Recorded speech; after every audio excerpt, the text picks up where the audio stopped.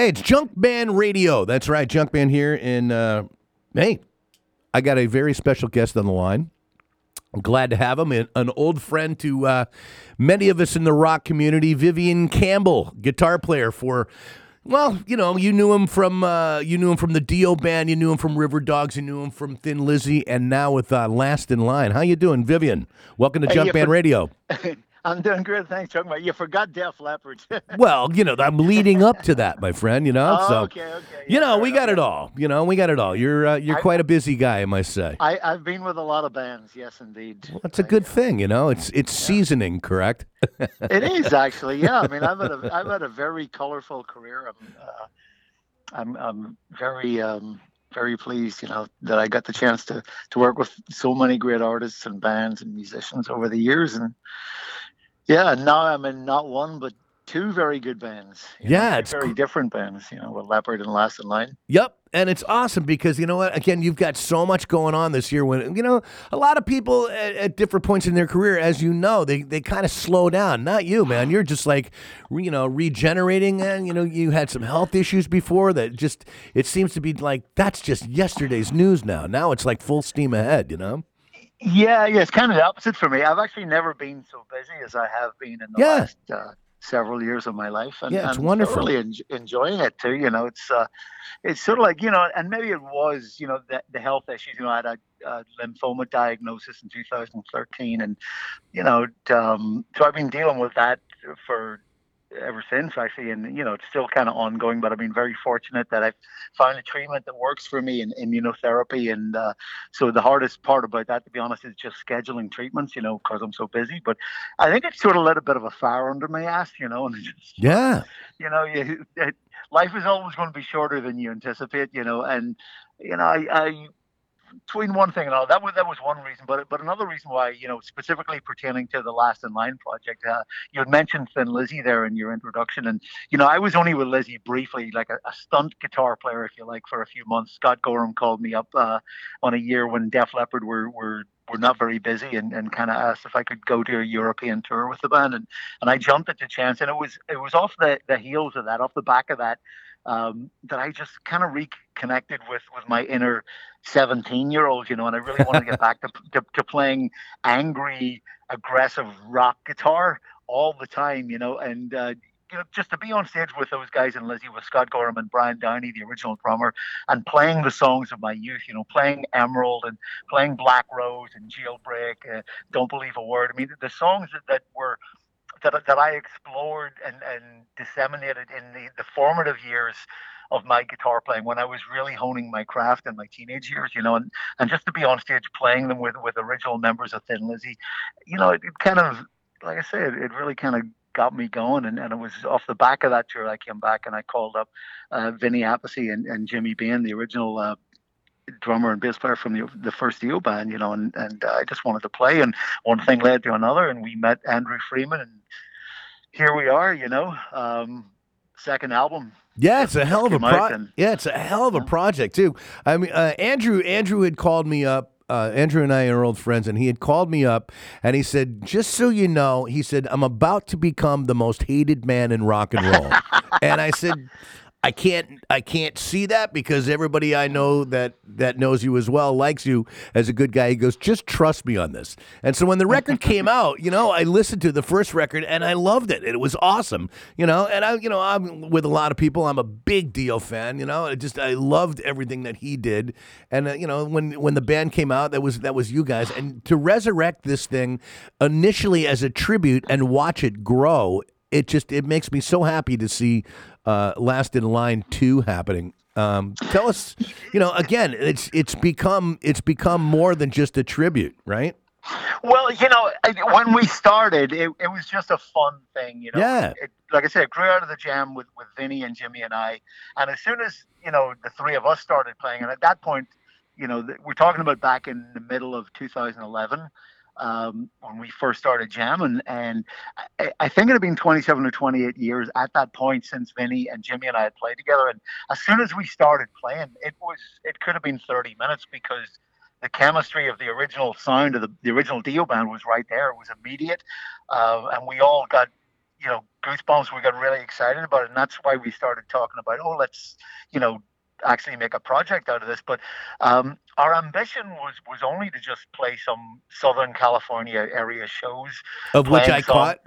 Of which I saw. Exactly. I loved it. I saw it at the Slide Bar in Fullerton. Exactly. That was the very first show we ever played. And it was we just wanted to play songs from our early career with Ronnie. I mean, songs that we wrote and recorded with Ronnie. I mean, songs that were part of our heritage as much as Ronnie's. And it just, it kind of grew from there. And we had no ambition. We had no idea that here we would be years later talking about not only our first album of original music, but our second album. Had I known it was going to get to this stage, I don't think I would have called the band Last in Line, to be honest. It seemed like the perfect name at the time because Ronnie had passed away about a year or so prior to that. And Jimmy and Vinny and I, we were the Last in Line. And obviously it was the name of the song in the second album we did with Ronnie. So it seemed like a cute kind of appropriate name to call it that. But like I said, we had no ambition that it would take us this far. We had no idea it would grow into this thing. But we ended up being invited to play in the UK and Japan and whatnot, and we just kind of grew. And then Frontiers Records called us in late 2014, I think it was, and asked if we'd be interested in writing and recording new music, and we decided to go ahead and do that. And the first album, came out in February. About exactly 3 years ago, February of 2016. And as you know, we lost Jimmy a month before it was released. Jimmy passed away of lung cancer, and that just totally took the wind out of the sails, as you can imagine. We canceled the tour and whatnot. But then the record got such a great response. Heavy Crown was really well reviewed, and people really seemed to like it.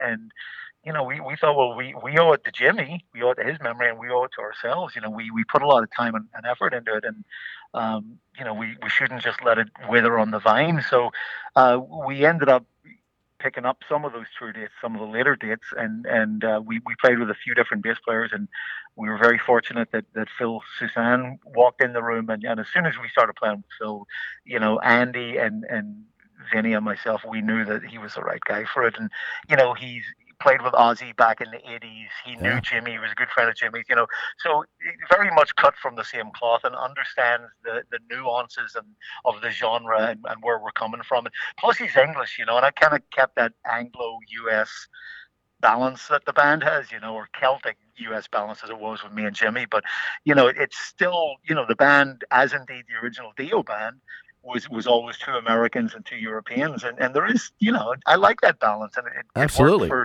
It worked for the original Dio band. It worked for Last in Line when Jimmy was alive, and it's working for us now with Phil. And it's a humor kind of thing too, because you spend a couple hours on stage day to day, but the rest of the time you're in a van or on an airplane or in a dressing room with each other, and you kind of have to get along. You got to have a similar sensibility and sense of humor, and Phil fits right in there.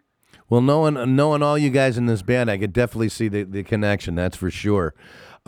First question I got about the Last in Line too. Now, the material on this, was most of this material written after Phil had joined the band, or was some of it left over from the first sessions? No. Everything that the band has done, and this is always the ethos. And again, this goes back to the early Dio albums, the first incarnation of the Dio band. We would go into a room and write, for the most part. When the Dio band first formed, we had 1.5 songs. Ronnie had 1.5 songs. He had written the song Holy Diver, and he had half written Don't Talk to Strangers. And everything else we built from the ground up. We'd go into a rehearsal room and we just jam. A lot of the Holy Diver album are reconstituted riffs from Sweet Savage songs, which is a band I was in prior to Dio.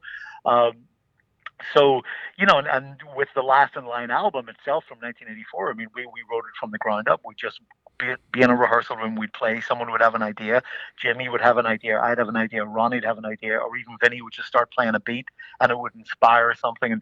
And that same approach to writing is what we used when we were doing the Heavy Crown album with Jimmy, and what we've done with Phil. When Phil was on tour with the band back in 2016, 2017, he and I were having a drink at a hotel bar somewhere in Europe, and he said, "I got some songs I'd really like to play you guys for the next album." I said, "Well," I said, "I appreciate that, Phil, but that's not how we work." And I kind of explained it. We go in and we grow it organically. It's like it starts from something small, and everyone gets to throw their oar in. It's like we bounce ideas off each other, and to me, that's always been. Um, the best way to work in music like this. You're not talking about, I mean, with Def Leppard, it's a very, very different thing. I mean, Right. Def Leppard is a very crafted band. When we write songs at Leppard, it's very targeted. It's very specific. It's not just about getting 10 or 11 songs to go on an album. With Leppard, we'll discuss what kind of an album we want to make before we even write a note. Whereas with Last in Line and hard rock bands of that genre, it's more riffy. It's a bit more, I think there's a bit more latitude to just go out there and just play, and that's what we did on this album. And it kind of it picks up the different flavors of the individuals. I feel and helps to coalesce around the sound that you make. Collectively, and that to me grows the sound of a band, and I really think that with the two album we found the sound of Last in Line. On Heavy Crown there was obviously some modern leanings with Andrew's influence. Andrew wasn't part of the original Dio band, but Jimmy and Vinny and I were, and the rest of it, kind of certain songs had really, to my ears at least. I mean, I could be wrong about this, but to my ears, they sounded like they could have been on early Dio records. Like the song "Devil in Me" for one. Just has that sort of big, ponderous, sort of heavy backbeat. That Vinny plays, and I could hear Ronnie singing on that kind of stuff. And I think with Last in Line too, there are a couple of songs that I could hear belonging, in early Dio records, like the song "Black Out the Sun," for instance.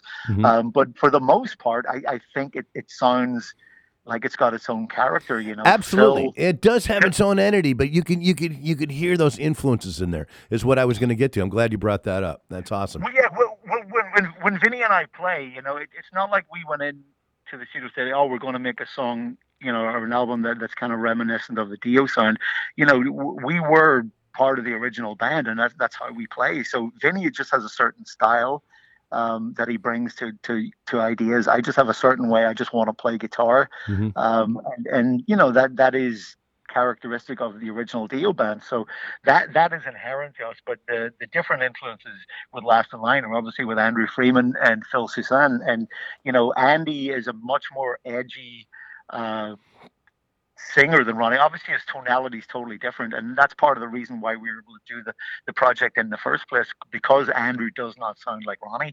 I mean, Ronnie was the best of the genre at the time, and he was a thoroughly unique voice, and he created this whole niche for himself, in his style and his vocal tonality, and then what he wrote about him in his lyrics were very mythical, and storytelling, and that was Ronnie's expertise, And Andrew's a very, very different kind of singer. He's very powerful, like Ronnie was, but a totally different tonality, and likes to extend his range a lot. And lyrically, Andrew doesn't write thematically, and he doesn't write love songs. I mean, Andrew kind of, I think, and you obviously know him. I think he kind of writes socially. I mean, he writes about what affects him and what's going on in the real world. Well, he's got eyes. He's got eyes. He sees a lot, and he hears a lot too, which is that's the way it should be. It's awesome. Exactly, and he crafts those into songs. Yep. And he's really, really good at it. But he's also kind of edgy and angry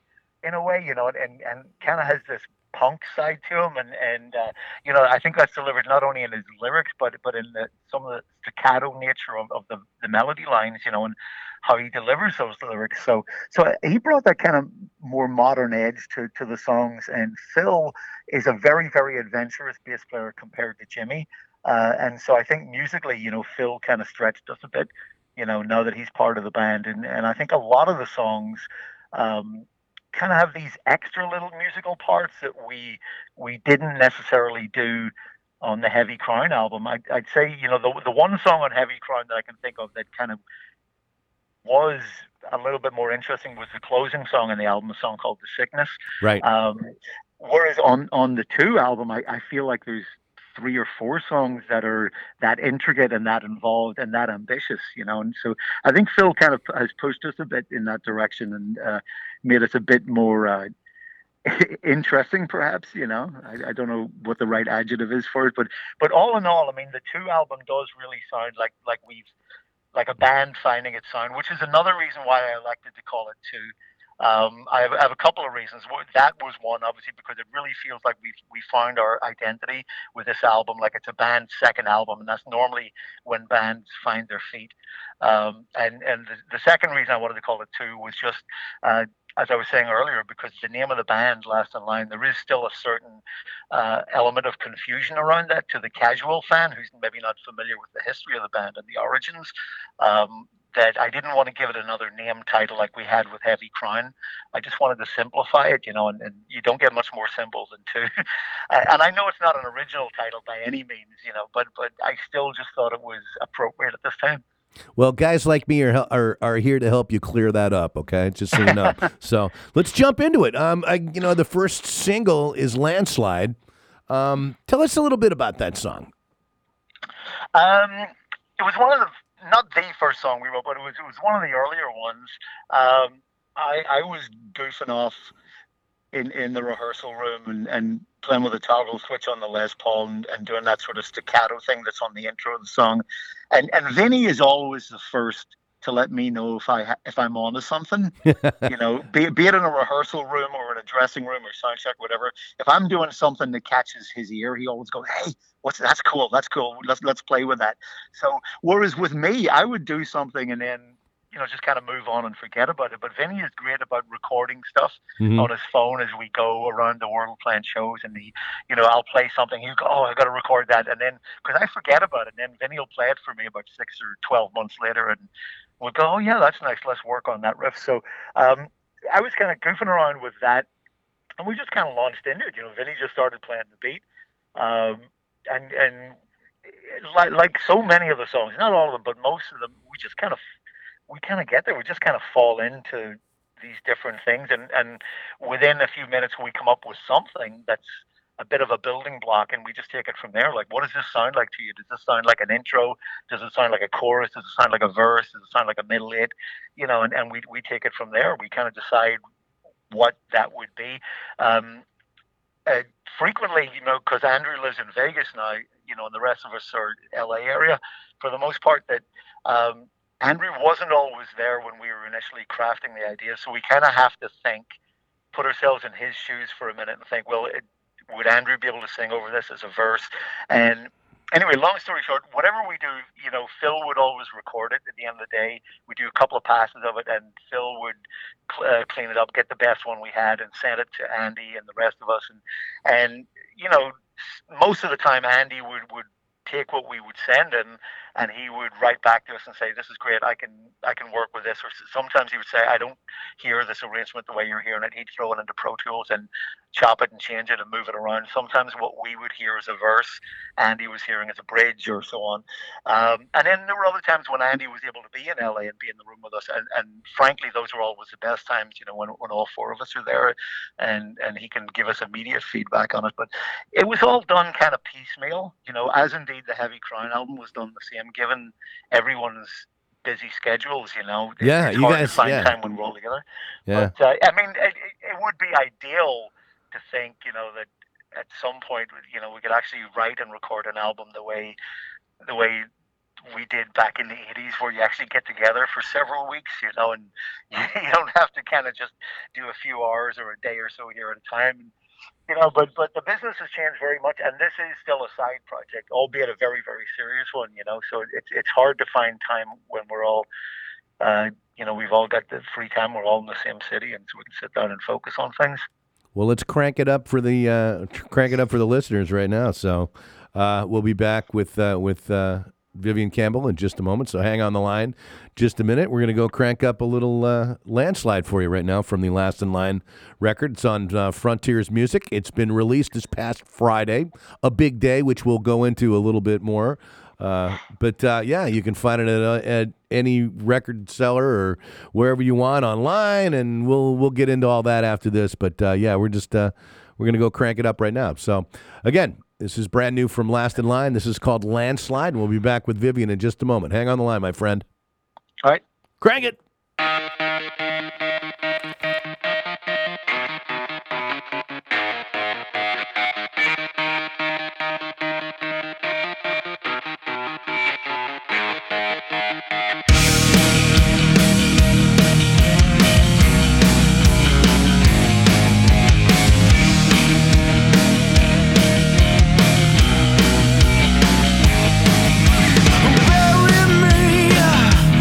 Bury me in your clothes.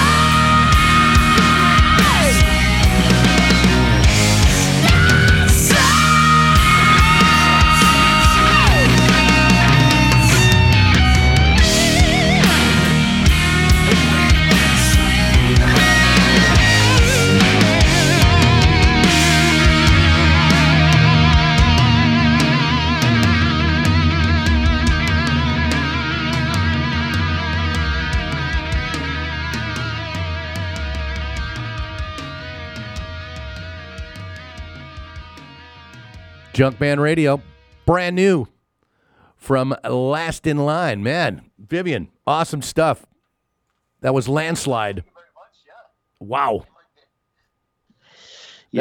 Wow.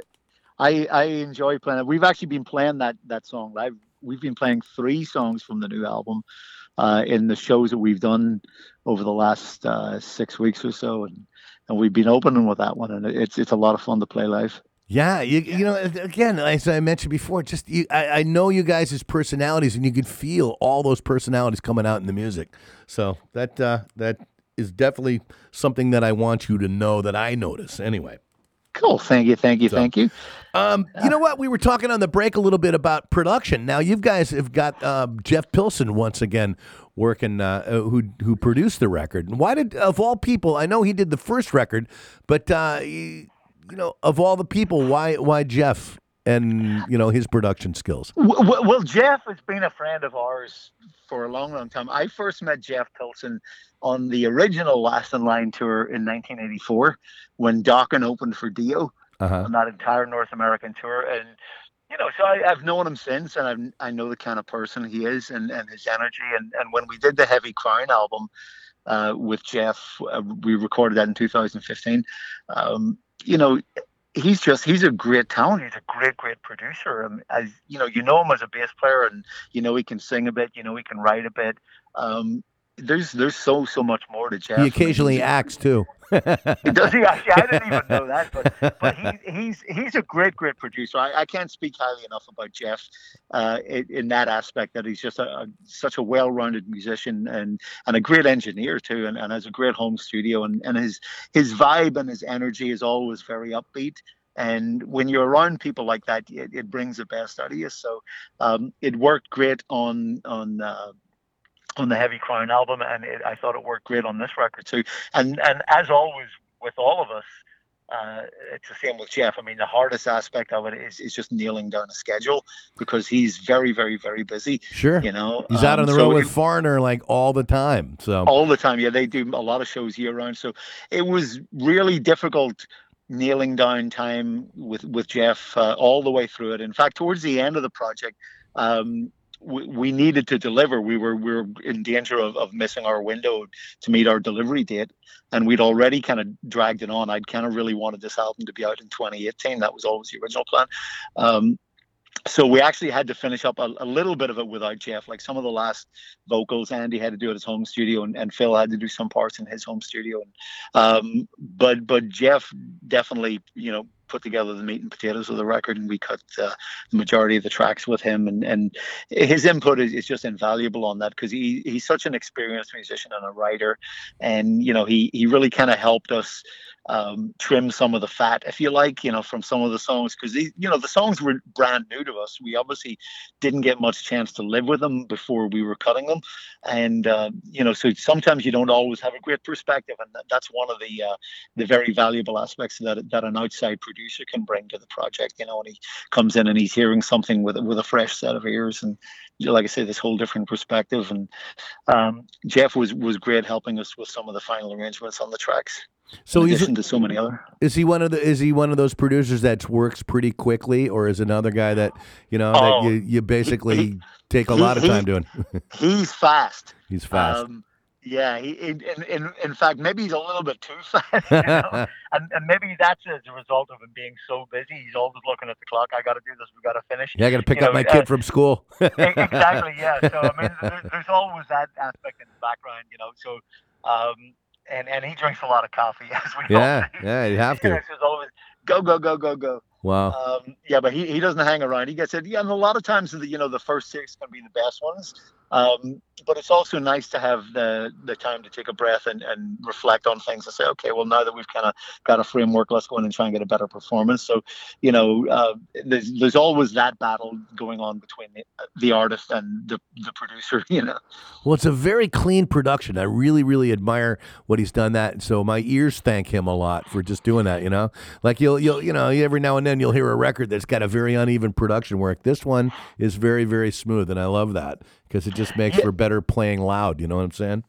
Yeah, I think we all share the same sensibilities about how to record, and you know, organic nature of capturing sound at the source and not trying to do too much in post production.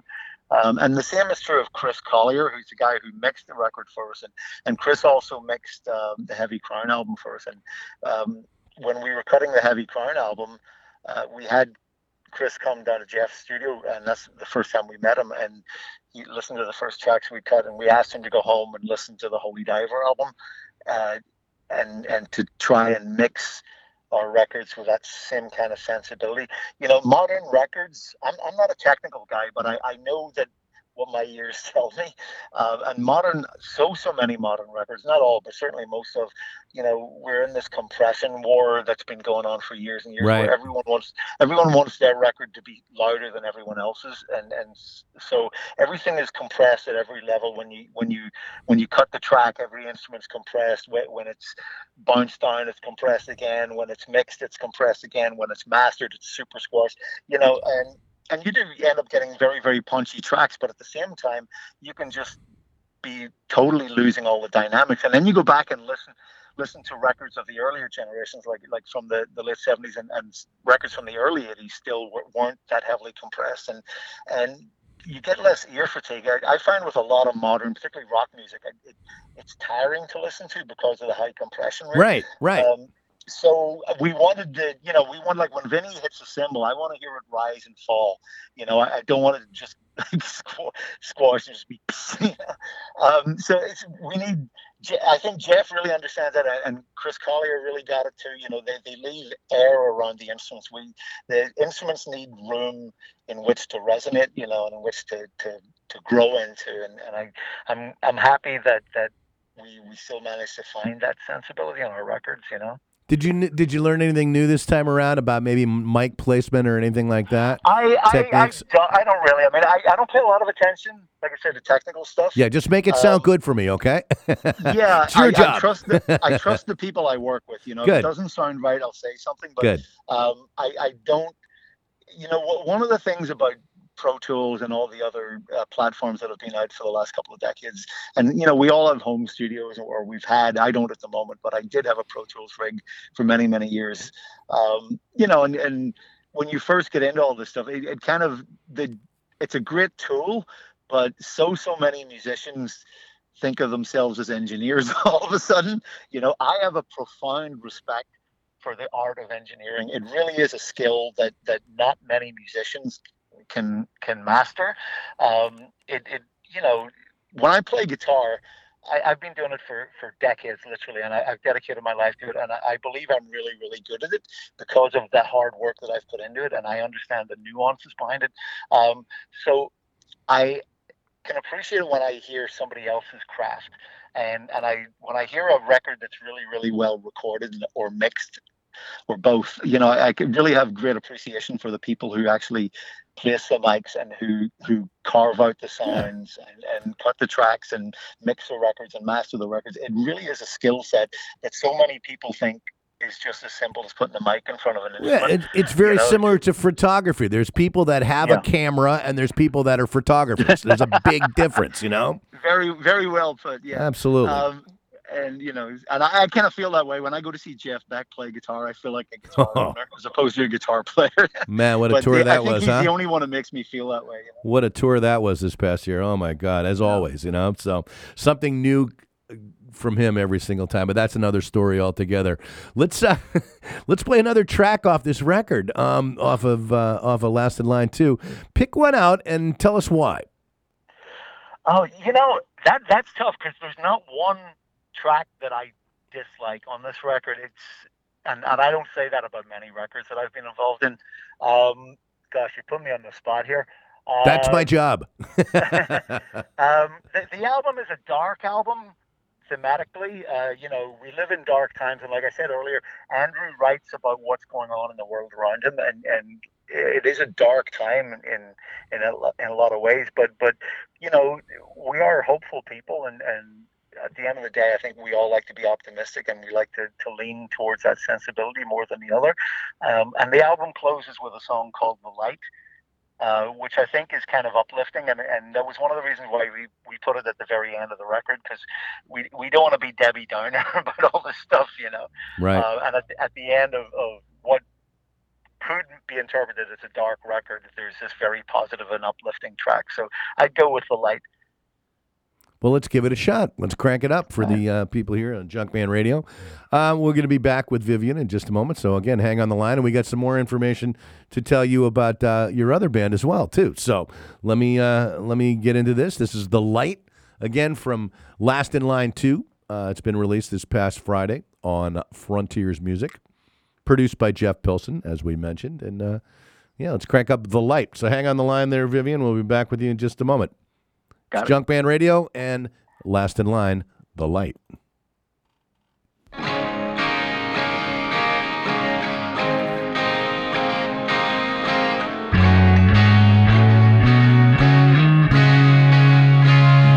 you at peace? Are you still? Have you come to replay a life that's been betrayed, a road to ruin? The direction of the day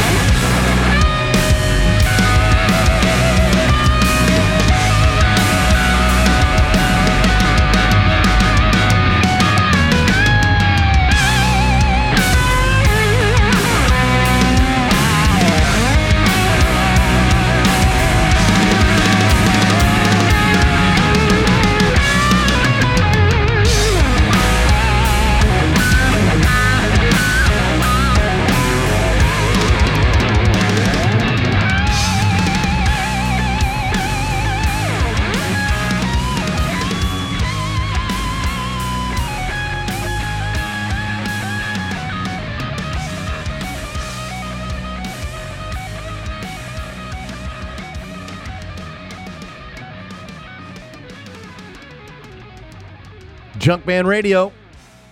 That's right, brand new from Last in Line, from Last in Line 2. That is The Light. Nice work, my friend. Thank you so much. Yeah, that's a fun song. Yeah. Can you hear me? I can you? Yep, there you go. I just had to crank up one of the notches a little bit, man. Okay. But, yeah, man, just that's, again, as you mentioned, that's a great way to end up the record with this particular track. So, The Light, very, again, there's a lot of stuff going on in the world, and it's not as bad as you think. You can actually have some good thoughts and just, crank up some good rock to go along with it. So, again, that one fades out into. Yeah, I'm kind of losing you on vocal-wise. I don't know what's going on here. Oh, yeah. There we go. Now I got you. All right, I can hear you now. Cool. Yeah, it's got a nice fade to it. It's a good record. Now, you're going to be playing that particular song live? You mentioned you played about 3 of them. We haven't played that one live yet. We've been playing Landslide, Blackout the Sun, and Year of the Gun. Gotcha. The 3 that we have been playing. Our next shows are in Ohio, Illinois, and Michigan around the middle of March, and we're going to add a 4th new song for those shows. We're going to bring out something else from the record. Cool. Well, you can find out tour schedules on, is it lastinline.com? Is that the website? It's lastinlineofficial.com. Oh, well, there you go.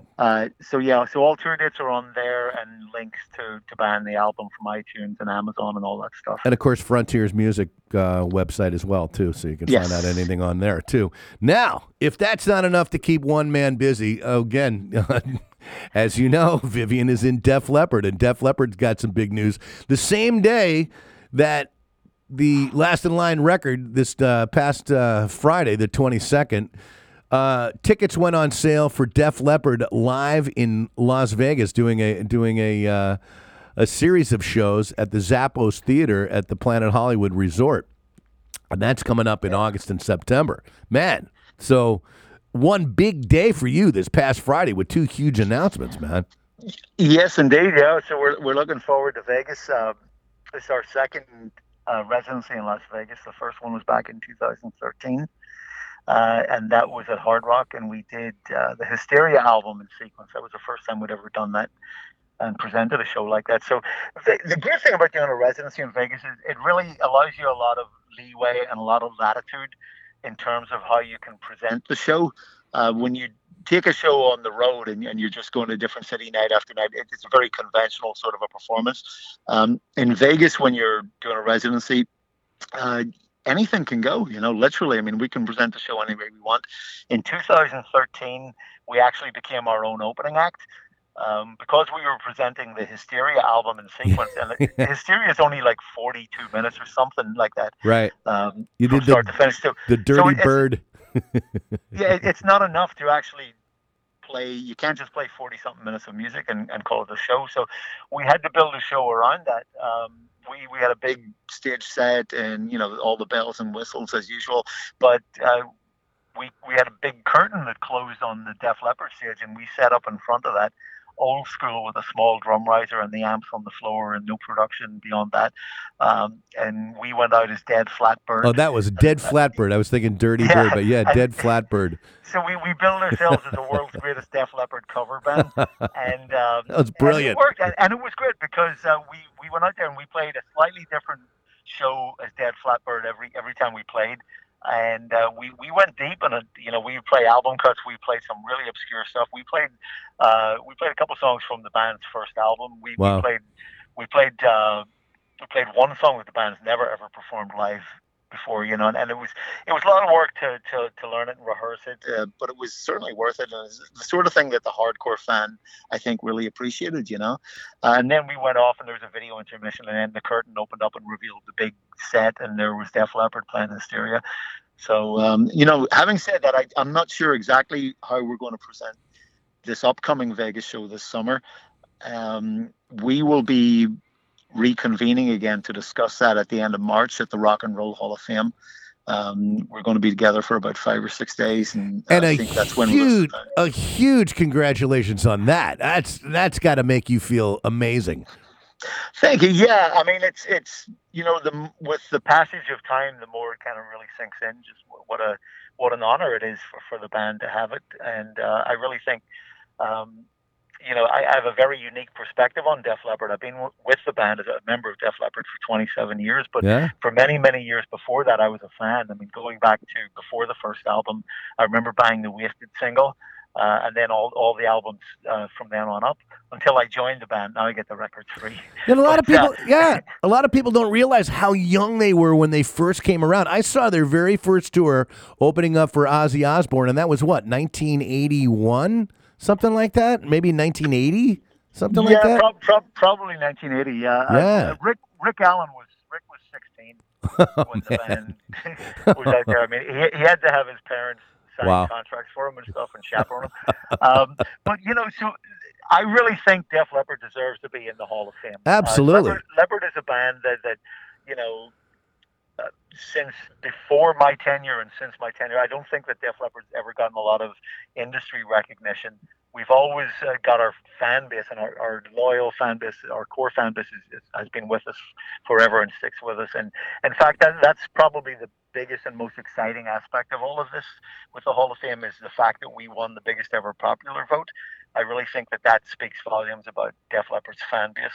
And they are dedicated. I know how connected they are to the band and how much history we have together. So, but this perspective I have, of being in the band 27 years, but being a fan of the band for many years beforehand, I think, I really, speaking as a sort of an outsider, having not been there since day one, I really, really feel that the band deserves it. I really feel that Steve Clark's memory deserves it. I feel that Pete Willis deserves to be there too, and I know that Joe reached out to Pete, and I hope he shows up, and because the early records are what started the band going. I mean, that's the foundation upon all of this. On which all of this was built, Sure, absolutely. And, man, I'm telling you, the people in Vegas are going to be in for quite a thrill, so start making your travel plans now. You guys are going to be playing at the Zappos Theater at the Planet Hollywood Resort and Casino August 14th, 16th, 17th, 20th, 23rd, 24th. Am I tiring you yet? The 29th, 31st, September 1st, 4th, 6th, and 7th. And, who knows? Beyond or before, you never know. But tickets went on sale this past Friday as a pre-sale, I believe, and will continue to be on sale. So get your tickets now to experience them in Vegas like you've never seen before. So really, really sounds like a lot of fun. Indeed, it will be. It'll be a good time. So, Vivian, I can't thank you for speaking with us here at Junkman Radio. It's been a thrill for me and our audience here. But I want to let you get on your merry way, man. It's just been so much to talk about it. We'll have to do it again sometime. Thank you, Junkman. You got it. Was a pleasure. Hang on the line for a little bit. I'm going to play a little Blackout the Sun to lead out on that. Again, it's Junkman Radio. Go find Last in Line 2 in fine record sellers. There are all the places that I just mentioned. It's out now on Frontiers Music. Def Leppard in Las Vegas. Again, coming up at the Zappos Theater at the Planet Hollywood Resort and Casino in August and September. Tickets are now on sale. So, again, my thanks to Vivian Campbell. Hang out for a second, and it's Junkman Radio. Cranking out Blackout the Sun, brand new from Last in Line.